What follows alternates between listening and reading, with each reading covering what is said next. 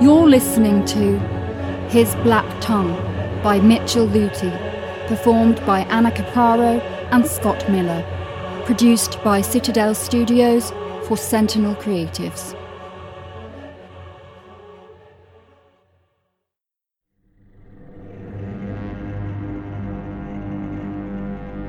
A young man had become possessed by a devil. The thing within him burst into loud lamentation and departed from the man. At once, the youth's eye fell out on his cheek, and the whole of the pupil, which had been black, became white. Saint Augustine.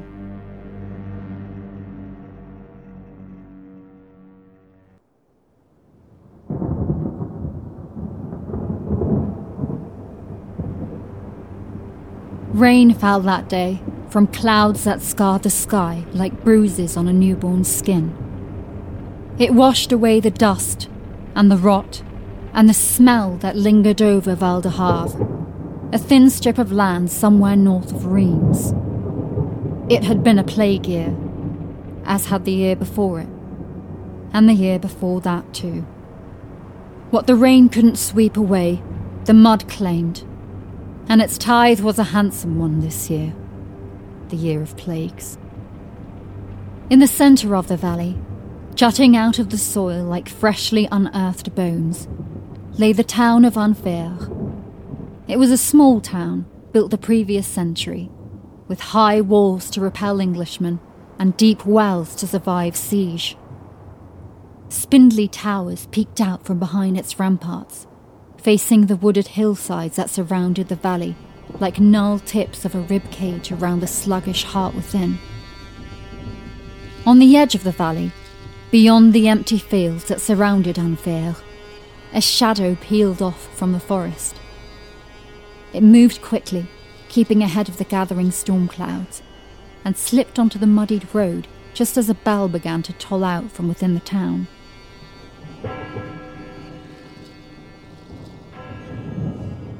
As it grew closer, the shadow became recognisable as a pair of silhouettes, and then as the figures of a tall, gangly man and a younger woman. The woman wore a simple blue coat over a padded tunic and carried a walking staff in her one hand, while her other was wrapped around a small shoulder bag. The man moved with a slight limp and muttered beneath his breath as he tried to keep up. Pierre Dubois was not a young man, and hadn't been one for a very long time. His face was creased with lines, from years of happiness and sadness, from days of too much sun and too little. He wore his grey hair clipped short, and a well-kept beard framed his jaw. "This is it then, eh?" Pierre let out a steaming breath, and leaned against his own walking stick to stare at the town. "Those gates have a decided look about them, Remy. What shall we find behind them, I wonder? Another tomb, sealed in the names of pestilence and death?" Remy shrugged, walking ahead of him. "There is no sickness here." "So they say, so they say."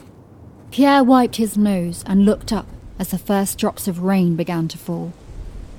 "Would that the absence of pestilence was so inextricably bound to the absence of death. But I fear that is not the case. One may still reside in a place where the other does not." "It's either that or the storm," said Remy. She turned back on the road, tugging her hood over her hair as rain pelted the mud around them. "These fields will be flooded by morn, and us drowned in them if we stay outside. So a hearth and roof, or this stinking mire."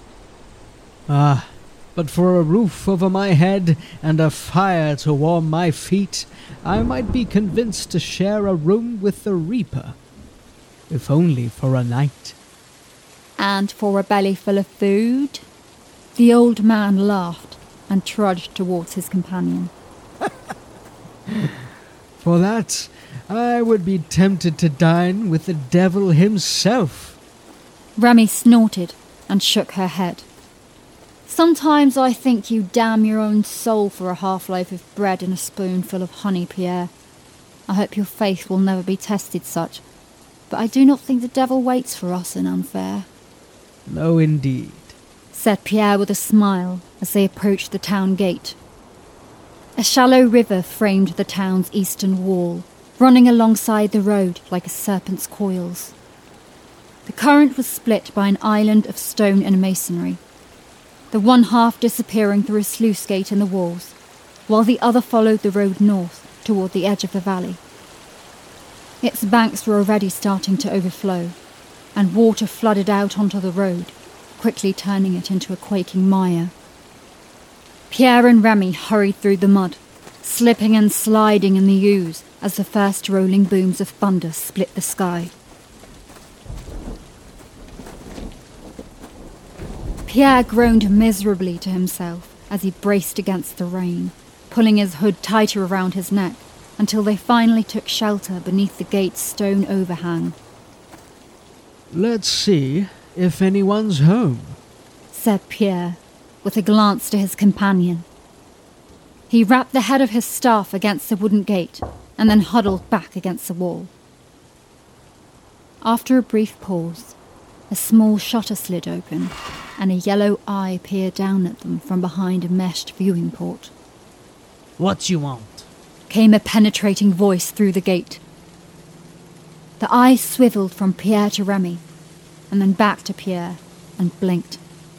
"Can't you see the gate's closed? The rot's not welcome. No visitors." Pierre smiled up at the eye, drawing back his hood. Our humble pardons, monsieur. We are simple travellers on our way to the Pilgrim's Road. We seek no alms. Let not my designation of begging friar dissuade you from that fact. We ask only for the safety and shelter of your walls, and for a single night. The eye narrowed and blinked again. "Begging friar? Franciscan?" Indeed, I am Pierre Dubois of Auvergne, and this is my charge, Remy of... Just Remy, said his companion, tilting her head. "Auvergne? You're a long way from home, friar, and these roads aren't safe anymore." A furrowed brow appeared through the viewing port as the gatekeep swapped eyes. "Brigands, rapers, godless men. Even those bastards from across the Chanel hound us here. And at night, well, you're lucky you got here before sunset." So you will grant us entry? Asked Pierre hopefully. "Aye, friar," said the eye. "I don't know the punishment for denying entry to a man of God, but I'd prefer not finding out." Most wise, said Pierre, letting a smile crease his features. Most wise indeed. The eye blinked again, and then disappeared. A moment later, the viewing port slid shut, and the gates groaned before creaking open inwardly. "I hope you two haven't brought this sickness with you," said the gatekeep, emerging from out of the shadows. His eyes, which appeared yellow from behind the shutter, were instead a mustard green. They rested above a nose that curved like a beak, giving him an appearance that would have been regal if not for the weakness of his chin. The gatekeep heaved a shoulder against the wooden frame, scraping it through the mud, and waved them in. "But friar or no," he said, as they entered Althea. "I'll fling you both back out the moment I hear so much as a sniffle from either of you, and face God's judgment for the crime." That won't be necessary, said Pierre with a thin smile. We have been fortunate in our travels, and you will find no pustule or boil upon our skin, only the ravages of age and the bruises of youth. The gatekeep chuckled at that, closing the wooden doors and barring them before guiding Pierre and Remy into the yard. The rain was starting to let up, but the air was cold and steam curled around their faces when they breathed. I'll take you to the prioress. My shift's about done, and she'll want to know what news you have from outside. If she had it her way, the gates would stay open to the world. Plague year be damned. A generous woman, said Pierre, matching the gatekeep's pace as they crossed onto a cobbled road. From within Enfer's walls, the town was revealed to be octagonal in form, built in rows of concentric circles around the imposing structure of the edificium, which pierced the skyline like a half-buried nail. Rows of windows covered its upper floors, growing more numerous in the upper echelons. Craven forms squatted beside one another beneath the sills, stone gargoyles leering lecherously from up high. The Priory's bell tower was hewn from the same yellow rock as the building itself, but had been appended to its western flank and jutted out awkwardly. It seemed to Pierre that the tower had been added as an afterthought rather than built as the Priory's focal point. Their guide, who had told them his name was Clemens, led them from the cobbled road across a narrow bridge. Dark water coursed beneath the stone arch, carrying debris from upriver where the storm had already hit. Roots and saplings were swept beneath the causeway, and other things too. Pierre paused on the bridge, blinking away the rain as a familiar shape was dragged down the river by the current. A body. A swollen corpse to be interred within a watery tomb. No, just a muddied clump of roots.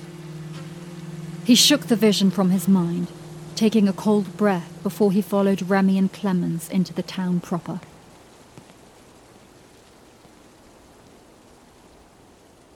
The dwellings to either side of the road were small but comfortable looking, and Pierre waved at a grubby child who appeared from out of the nearest doorway. The boy made a face at the friar before his mother swept him up with an arm and disappeared back into the house. That child was as fat as a pig, said Remy softly, so that only Pierre could hear. And the mother too, Pierre replied before turning to the gatekeep. Your town has been blessed with both health and abundance. But your fields outside are as sallow and bare as the rest of the province. I suppose we've been lucky too, said the man, nodding his beaked head. The prioress had news of the plague before it reached Val d'Oeuvre, and so we filled our granaries. Now we can fill our bellies too. Until it runs out, anyway. She sounds like a remarkable woman, said Pierre, exchanging a look with Remy. That she is, said the gatekeep. And then, noticing their expressions, she got a letter from one of the cities. Maybe Paris, maybe Lyon. Must have been right at the start. But she's not one for sitting on her hands, our prioress.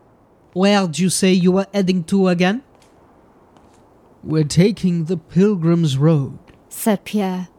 He adjusted the collar of his hood against the cold and met the gatekeep's eyes. We have business south, in Lord. A strange time to be undertaking such a journey. The gatekeep frowned. Is it as bad as they say? In the south? There's strange talk about, of sick men falling into their graves, only to be seen amongst the living again a few days later. But I've heard other things too. Darker things. I've heard the stories. Probably the same ones as you. There is witchcraft and devilry at work in the south. Of that I have no doubt. But to speculate idly, without seeing it for my own eyes, invites rumour and falsehood, and we must be above that, Clemens. The gatekeep nodded at that, and led them past the last few dwellings, to where the road grew wider, into the trading district. Most of the town's workshops were still open, even in the face of the coming storm, and Unfair's residents moved between them, collecting what goods they could before night fell upon the valley. There was a feeling of nervous anticipation, Pierre thought. The people here moved quickly, keeping their heads down against the rain, eager to get back indoors. He couldn't blame them. The cold was starting to get into his bones. But there was something else too. A slight tension that only made itself felt when Pierre let his gaze rest on the folk for more than a brief spell. Their eyes were all hooded, turned to their feet as they braced against the cold. Like the boy and his mother, they looked well fed, but there was a tinge to their skin, a yellow sheen that hinted at malnutrition or some other ailment. Further down the road, he spotted a black-handed smith working the furnace, and in the stall beside his, a portly baker replenishing his shelves with bread loaves. The baker's eyes were set deep against his pudgy flesh, and even from a distance, Pierre could tell they were red-rimmed and weepy. Apprentices moved in the shadows behind their master, keeping out of his way lest they earn a clip behind the ear or a harsh word. "I thought the sickness hadn't reached you here," said Remy. Pierre followed her gaze down one of the alleys and pursed his lips. Nearly a dozen caskets lay resting against the adjacent walls, and the sound of a hammer on wood rang out from a small shop at the end of the passage. "Your carpenter has been busy," said Pierre, directing a questioning look to the gatekeep. The man looked uncomfortable for a moment and then shrugged. It's not plague, if that's what you think. Nah, those are suicides. "God be merciful," Pierre intoned beneath his breath. He made the sign of the cross with his free hand and leaned into his cane with the other. "To be spared the rot of plague, only to find your mind ensnared by another sickness. It is a great tragedy." "So many," said Remy softly, and then louder. "Why are there so many?" The Franciscan isn't far wrong, said the gatekeep, picking his words slowly. We have been spared some things, but sometimes I think it would have been kinder if we'd suffered through the plague like everyone else. Better that than this. Perhaps you ought to hear it from some learned figure in the prairie, lest you think I fib. But come, before night falls, and you find out for yourselves, then you'll see that no lies have passed these lips." Pierre and Remy exchanged another bemused look, but held their tongues and followed after the gatekeep. As the last shadows of dusk began to merge with the gloom of night, they crossed into the priory grounds.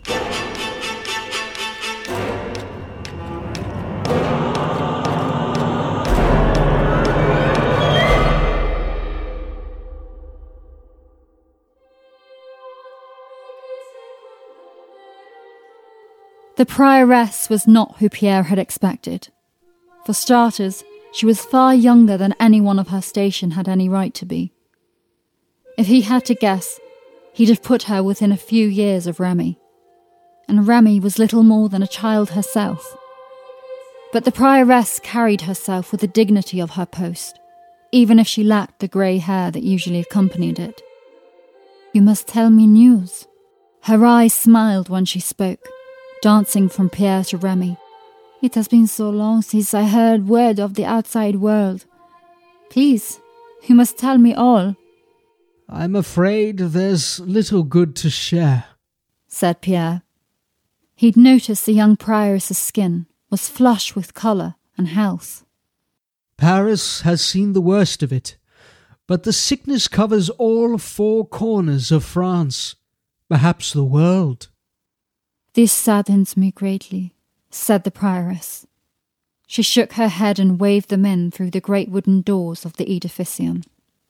"But come, you must be tired from your travels. Eat Rest. There is plenty here for all.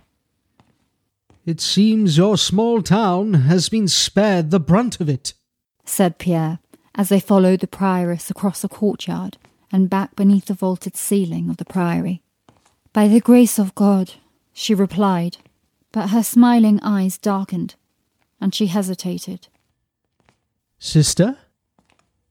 The prioress seemed to find her resolve, and met Pierre's gaze with her own. Tell me, Friar, where does your path take you? We are headed south, to Lord. As I told your gatekeep, we go to do the Lord's work.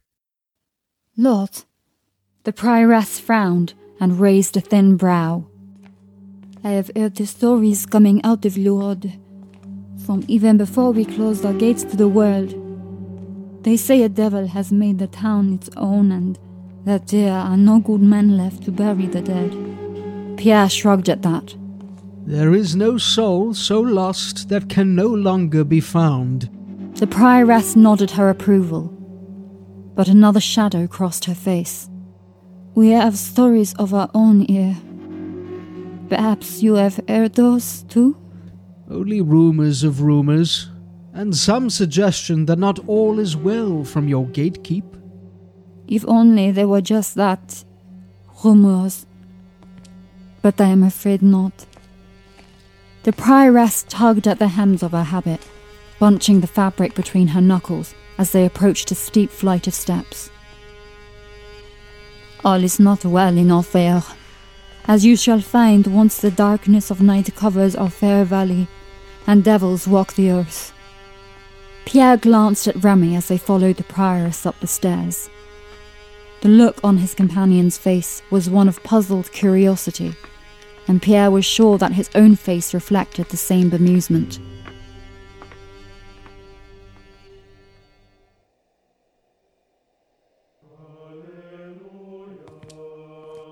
Their route took them past the epistolary, where a handful of nuns sat transcribing from the dusty pages of great leather-bound tomes.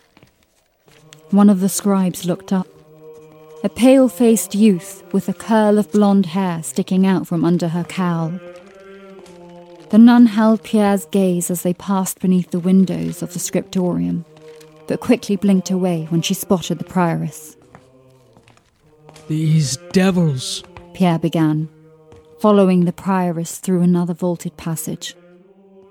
They come from across the channel? Or are they pagans?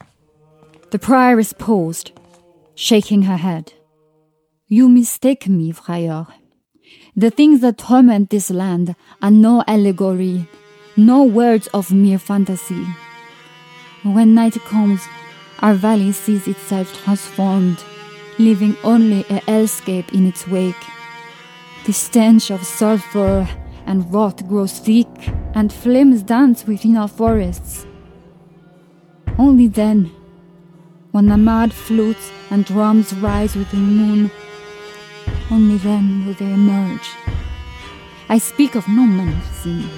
These are crooked beings and broken things which hunt and prey upon anything that falls outside our walls. Even the dead, it is said, rise in unholy rapture to join them. These are devils who have forsaken our land, and we along with it.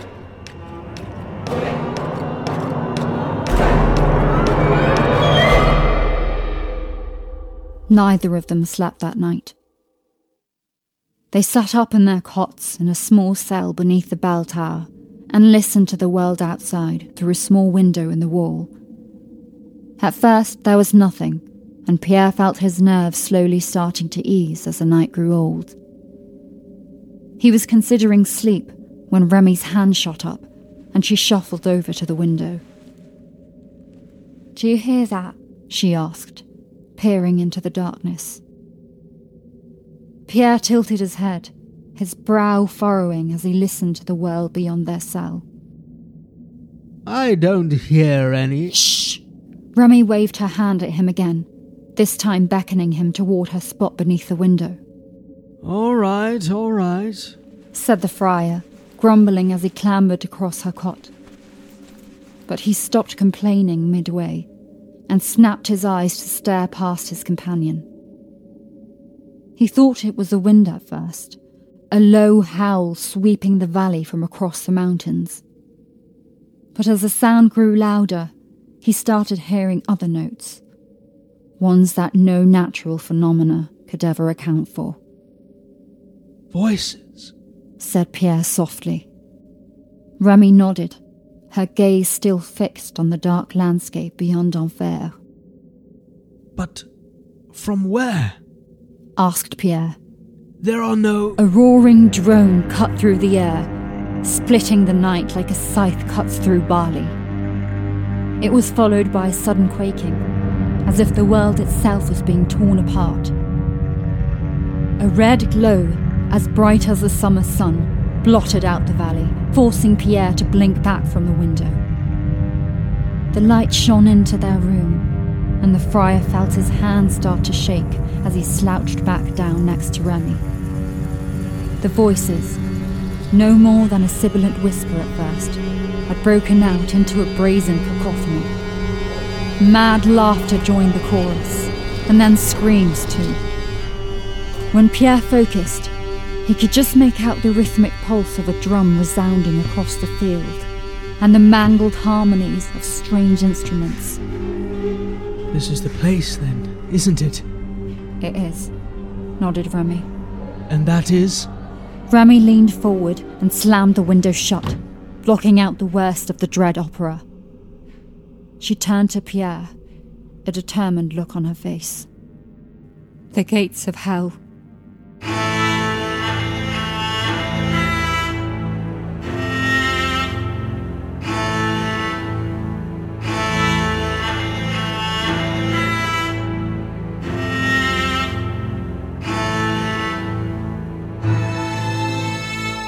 You've been listening to His Black Tongue by Mitchell Luty, performed by Anna Capraro and Scott Miller. Production copyright for Sentinel Creatives.